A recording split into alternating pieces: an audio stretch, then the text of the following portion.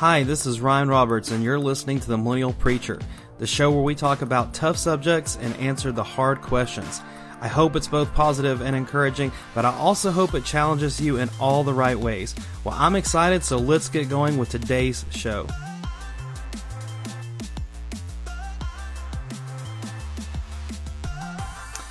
What's up, everybody? I'm coming at you from quarantine. So how in the world are you holding up during this craziness, during this COVID-19 coronavirus, whatever you want to call it? How in the world are you holding up?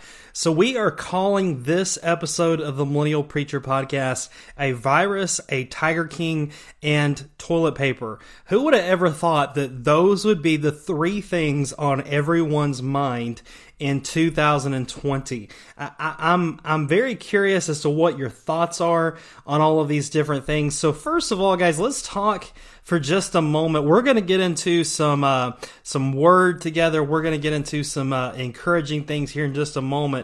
But I can't help and talk about this Tiger King. I mean, it's a very it's an interesting true crime documentary on Netflix. I'm not endorsing it or anything like that, but I think many people, most of you, have either seen it or heard of it.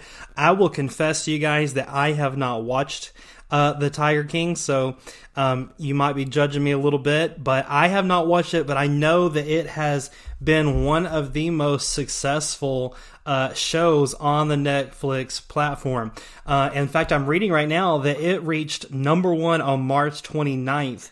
2020. So it is a very popular show, and it is probably very aided by this global pandemic that we're going through. So millions of viewers are quarantined all over the world. There's a large spike in Netflix across all the different countries, and as well as Hulu and all the other things. But apparently this Tiger King documentary series has definitely took off and has been the topic of conversation. So a couple of things about the Tiger King. First of all, the full title is Tiger King: Murder, Mayhem, and Madness. So it focuses around this guy, Joe Exotic, and these other people that actually raise tigers.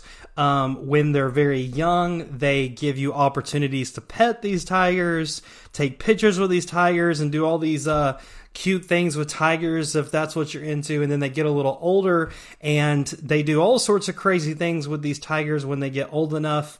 Apparently there is a certain age where a tiger cub is no longer this cute little baby tiger that you can pet and play with, and it becomes a full-grown tiger. And whenever that happens, obviously you're not going to be able to get in to the pen with them, so they sell them to private collectors, to private zoos. Sometimes they do other things with these tigers. It's a very interesting documentary that's out there, and it's outrageous, crazy. All sorts of things happen. And then, of course, there is a true crime aspect to this particular show, and it gets really out there. There's some very interesting things about the Tiger King that we can talk about and learn from. There is a friend of mine who has a podcast out that I encourage you to listen to. It is called the Sandbox Podcast. The title is Tiger King Theology. He relates that to those of us, specifically those of us in the church, in a way that I think is very unique. Can you believe that this is where we are? If you would have asked me just a few months ago if this is where I would be, or where we would be March 30th, 2020, in a quarantine state, not really knowing exactly what's going to happen. We have some pretty good projections because other countries were affected long before we were. So we're trying to figure that out, but it's crazy. It's mass pandemonium. And then, guys, I'm sure that you have been to the store, or maybe you are someone who has hoarded toilet paper. What in the world? Toilet paper, of all things. That is shocking to me that toilet paper was the go-to during this crazy pandemic issue that we're all facing right now. Because in my mind, I'm thinking people got by without toilet paper for years and years and years and years and years. Toilet paper, it's not new to us, but it's a concept that hadn't been around forever. So there are ways to get by without toilet paper. I know you may be kind of cringing at the thought of having to go get a leaf or socks or whatever. And I'm not saying that we're going to get to that point where we have to do that, but that was the go-to, was toilet paper. It's absolutely crazy. Someone, I'm sure you've seen this out there on social media, someone busted a wine bottle to fight with somebody. I think that was in either a Costco or a Sam's Club over toilet paper. Toilet paper. This is 2020. We're connected more than ever, supposedly, with social media and all sorts of different things out there, the internet, and toilet paper is what people are fighting over. Not food, not water, but toilet paper. What in the world is going on? What do you think of that, guys? Let me know. Log on to Facebook and Instagram. You can follow me at Ryan the Millennial Preacher. Let me know what you think about this toilet paper madness. Are you someone who has hoarded toilet paper or bought up a ton of toilet paper? Are you one of those people? And how do you justify that? What is your thinking behind that? I'm just curious. I'm not judging you. Just curious. And what in the world are we going to do if we ever got to that point where we really had a lack of toilet paper? My gosh, there's so many ways around that. Crazy. Toilet paper, of all things. And then, of course, everyone is talking about COVID-19, the coronavirus, whatever you want to call it. There are preachers, pastors out there calling this a plague. I think that's a very bold, strong word to use in a situation like this rather than pandemic. This is a serious situation. I think, guys, and I'm not trying to judge a single person or single anybody out, so I'm not mentioning names or anything like that, but I've really seen three types of church leaders rise up in this. Really, I can boil it down, at least in my little circle, to about three different types of church leaders. There are those leaders that have took this as an opportunity to be the church, to encourage, to pray, to give, get really creative on how they're reaching people. There's some ministries are reaching more people than they would have if they were doing services like normal. There's those pastors that are really taking this and trying their best to turn this for good, and God is using them. And again, they lean on the side of encouragement. Not that they don't think that this is serious, but they're leaning on encouragement. And so that's an incredible thing. And then there is this type of pastor that is a fear mongrel. They are really talking about the end of days, the end of time. They're using this to get a reaction and followers because this is a serious pandemic and a serious sickness. And yes, people have died. And so they're using that to get a reaction, trying to predict the end of time. And then there is this third type of pastor or church leader that's just in denial. It's as if nothing has happened. They're not on the encouragement side, but they're not on the fear side. They're somewhere in a neutral zone that does not exist. There is no neutral zone. This is real life. And they don't know what to do, so they're just kind of shutting things off and shutting things down. Those are the three type of church leaders that I have seen. Maybe there's more out there, but that is what I have seen. And I think that it is very telling of where we are in the church. I think it's very telling of where certain ministries and certain ministers are at in their walk and where they are leading. So I don't know what side of the fence you sit on, but I will tell you, here at the Millennial Preacher, I'm not trying to predict the end of time. I am not on the planning committee for that by any means. I am on the welcoming committee. So I encourage you to be ready for that time, in season and out of season, but we're not predicting the end of days. I'm not saying that this is a plague from God. Because if we call this a plague, then we're basically saying that this came from God as some form of punishment or something of that nature. I don't believe that's what this is.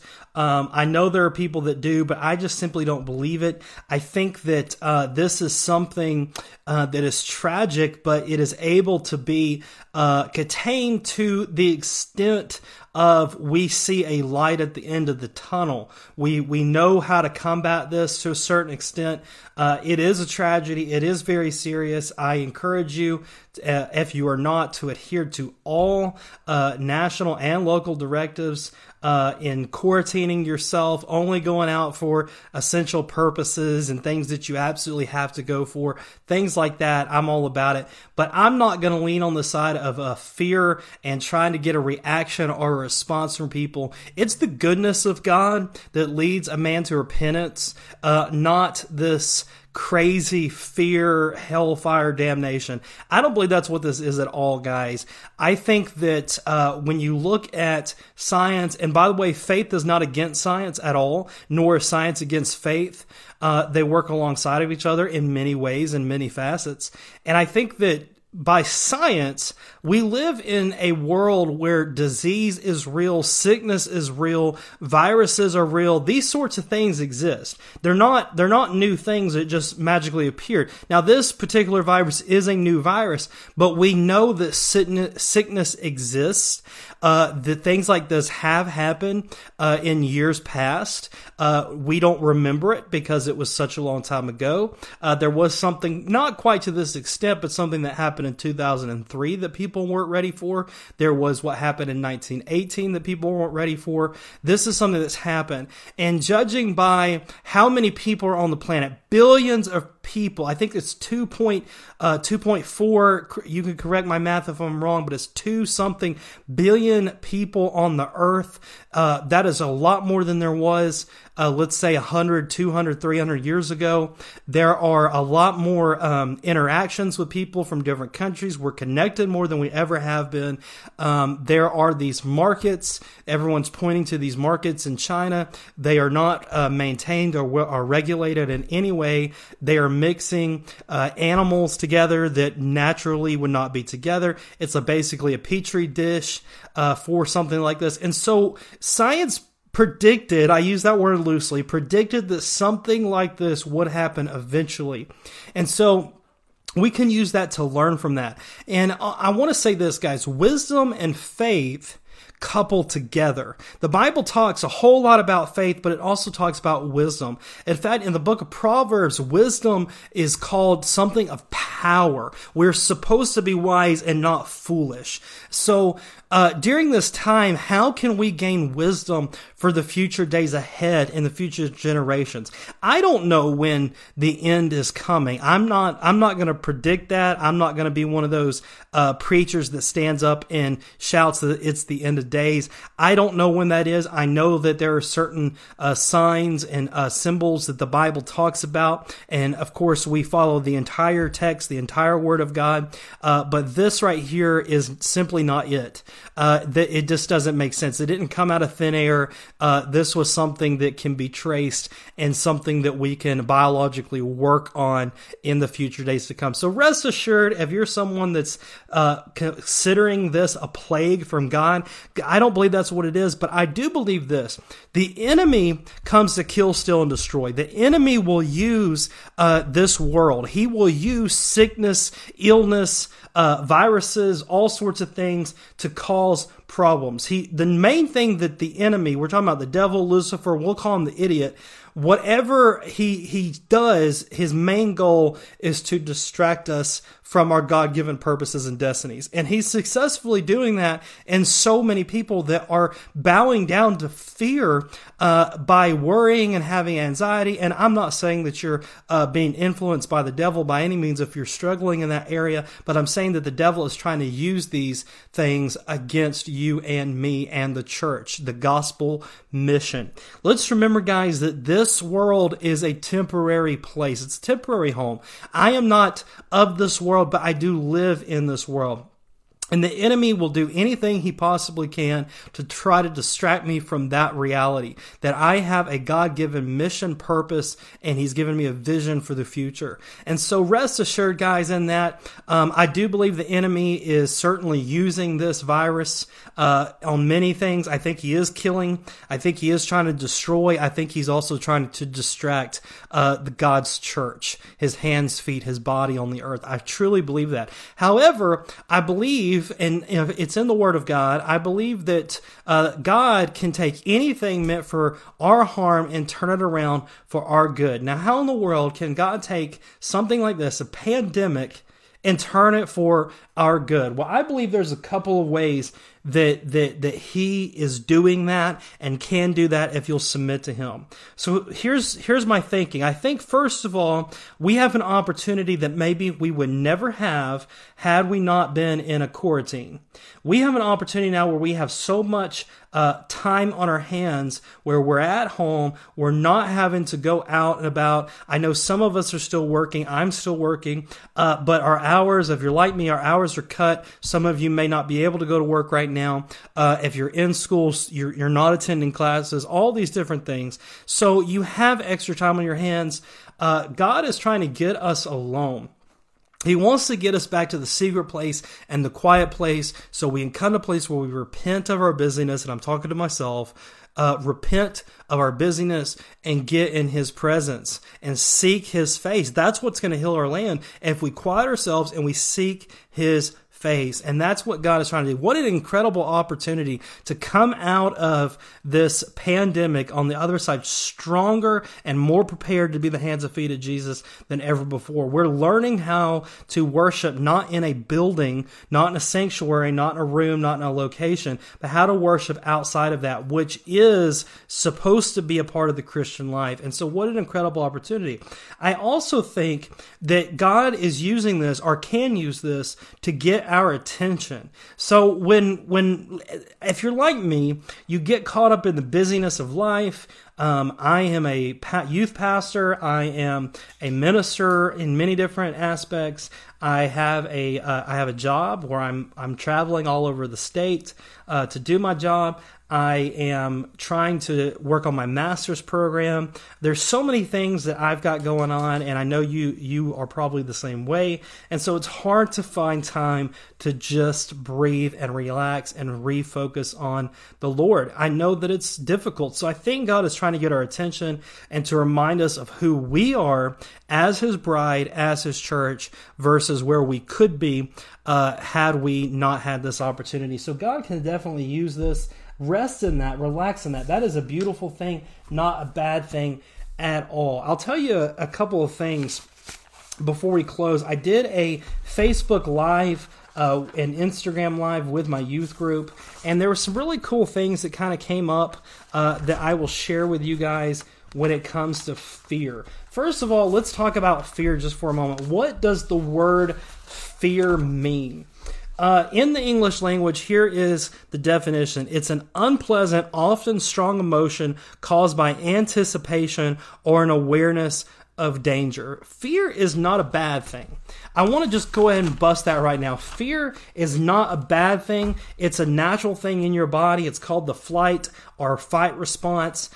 Your body can sense when there's danger, and so it will give you this emotion, so you will either stand up to fight or you will run from it. And so that's a natural thing. But our fear wants to take over. The enemy loves to use things that he knows we're afraid of and cause anxiety. Anxiety is not from the Lord whatsoever. In fact, he tells us not to be anxious, but to lean on him. And I think that that's a really cool way of looking at things. But there is a healthy kind of fear. So I'm going to read very briefly from Psalms 34. Starting in verse 1, it says, I will bless the Lord at all times. His praise shall continually be in my mouth.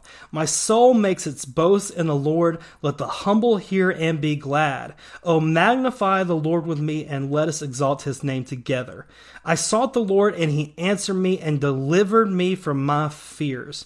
Those who look to him are radiant, and their faces shall never be ashamed. This poor man cried, and the Lord heard him and saved him out of all of his troubles. The angel of the Lord encamps around those who fear him and delivers them. O taste and see that the Lord is good. Blessed is the man who takes refuge in him. O fear the Lord, you his saints, for those who fear him have no lack. So there's two different types of fear presented in this psalm. David wrote this psalm when he changed his behavior. He was being driven out and sent away. He was afraid. He was anxious. He was running. And he writes this psalm, and he puts in here in verse 4, it says, the Lord answered and delivered me from all of my fears. So those are the fears that we're talking about that maybe some of us are dealing with right now, that anxiety, the things that the enemy is trying to use to distract us. But in verse 7, it takes a turn. It says, the angel of the Lord encamps around those who fear him and delivers him. And then in verse 9 it says, oh, fear the Lord, you his saints, for those who fear him have no lack. That word fear there is a totally different type of fear. That type of fear is literally saying respect God. It's not a fear as if I'm afraid I can't get to him, I don't want to talk to him, I don't want to spend time with him, but it is an awe, a respect of his magnificence and his bigness and how incredible and wonderful he is. That is a healthy fear. It's a different kind of fear. So what am I saying? I'm saying God is in control. God is in control. This virus, this pandemic did not take him by surprise. It did not shock him, and he ain't afraid. But for those of us who have a respect and we know how big God is, we should not be afraid either, because ultimately he is in control and we want to be in the center of his will. And so that is the prayer. That's where we're headed with this. I believe, and I'm speaking prophetically, I believe that when this is over, I don't know when it's going to be over. I don't know how long it's going to take, but I believe that when the coronavirus, COVID-19 is over, I believe that we are going to see the greatest influx and growth in the church, Big C Church, that we have ever seen in any of our lifetimes.